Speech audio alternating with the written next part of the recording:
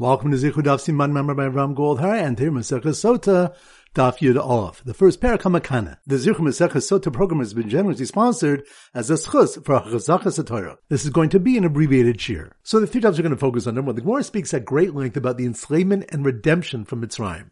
Rav and Shmuel argue about the meaning of the pasuk V'yakum el Chadash al Mitzrayim, and a new king arose over Mitzrayim. One said Chadash Mamish, literally new, for the first one had died. The other said Nishini's Chadash Gezeru Sub, merely that his decrees were new, for the pasuk does not say he died.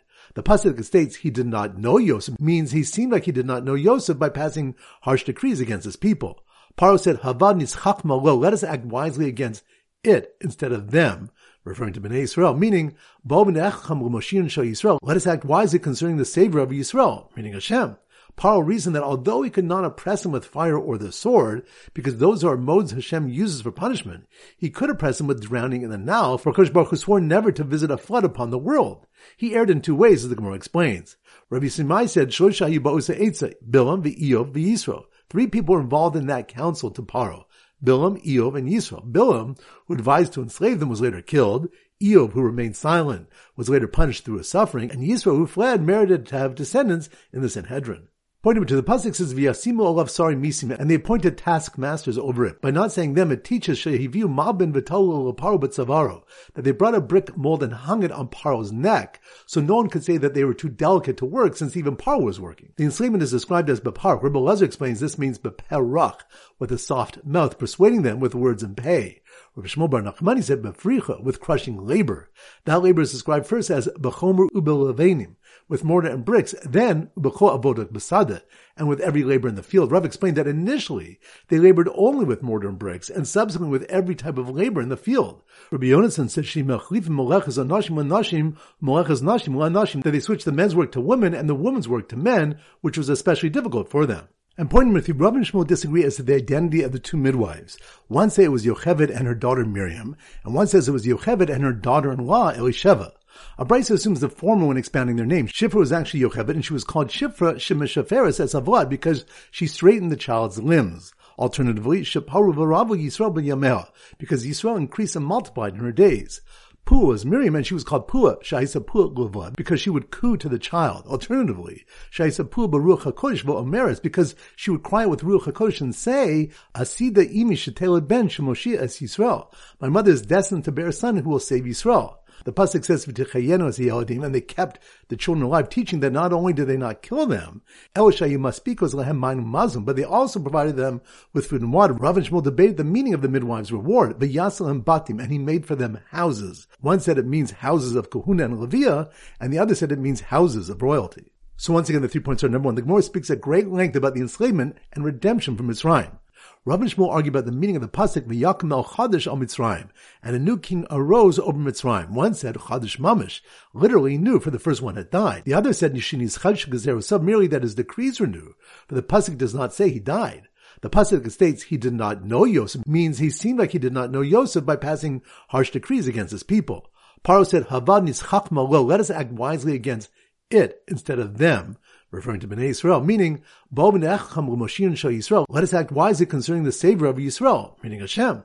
Paro reasoned that although he could not oppress him with fire or the sword, because those are modes Hashem uses for punishment, he could oppress him with drowning in the Nile, for Kosh Baruch Hu swore never to visit a flood upon the world.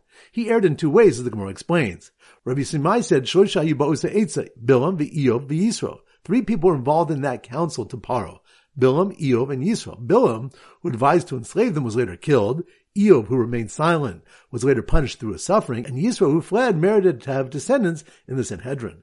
Pointing to the pasuk says V'yasimu olav sari misim, and they appointed taskmasters over it. By not saying them, it teaches shehiviu malbin v'talu l'paro b'tzavaro, that they brought a brick mold and hung it on Paro's neck, so no one could say that they were too delicate to work, since even Paro was working. The enslavement is described as bepar. Rebbe Lezer explains this means beperach, with a soft mouth, persuading them with words and pay. Rabbi Shmuel bar Nachmani said befricha, with crushing labor. That labor is described first as bechomer ubelevenim, with mortar and bricks, then ubecho avodah b'sada, and with every labor in the field. Rav explained that initially they labored only with mortar and bricks, and subsequently with every type of labor in the field.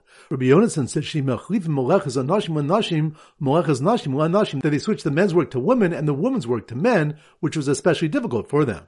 And point number 3, Rav and Shmuel disagree as to the identity of the two midwives. One says it was Yocheved and her daughter Miriam, and one says it was Yocheved and her daughter-in-law Elisheva. Abraisa assumes the former when expounding their name. Shifra was actually Yocheved, and she was called Shifra Shemeshaferes as Avad because she straightened the child's limbs. Alternatively, Sheparu v'Ravu Yisrael b'Yameha, because Yisrael increased and multiplied in her days.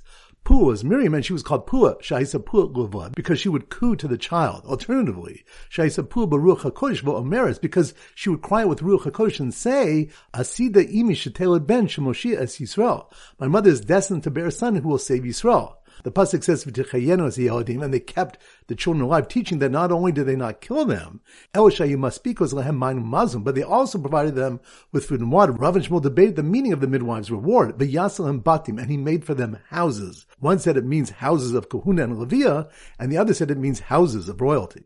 Alright, so now we go to our Siman Daf Yud Aleph, and our standard Siman is stars, because of the 11 stars in Yosef's dream. So here goes. The new evil king meeting under the red starry night with his 3 wisest advisors put a mortar around his neck with intent to destroy his enemies with crushing labor, but was distracted by the sound coming from 2 midwives where one would coo while the other straightened the child's limbs. Once again, it's slow motion. The new evil king meeting under the red starry night. Starry night? That must be more on Daf Yud Aleph. Stars. The new evil king meeting under the red starry night with his 3 wisest advisors, which reminds us that we have 2 from Shatim in the pasuk, V'yakem el Chadash, a new king arose, and we learn what happened to Paro's 3 advisors, Bilam, Eov, and Yisro.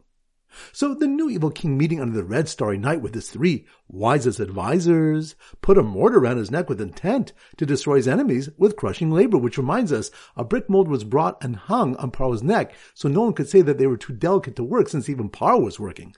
The enslavement is described as beparech. Rebbe Lezer explains this means beperach, with a soft mouth, persuading them with words and pay. Rabbi Shmuel bar Nachmani said befricha, with crushing labor. So the new evil king meeting under the red starry night with his 3 wisest advisors put a mortar around his neck with intent to destroy his enemies with crushing labor, but was distracted by the sound coming from 2 midwives where one would coo while the other straightened the child's limbs, which reminds us of Malchokes who the Miyaldot, the midwives were, and explains why they were called Shifra and Pua. So once again, the new evil king under the red starry night with his 3 wisest advisors put a mortar around his neck with intent to destroy his enemies with crushing labor, but was distracted by the sound coming from 2 midwives where one would coo while the other straightened the child's limbs. Alright, so that concludes today's shir. This is Rabbi Bram Goldman Zirch wishing you a great day and great learning.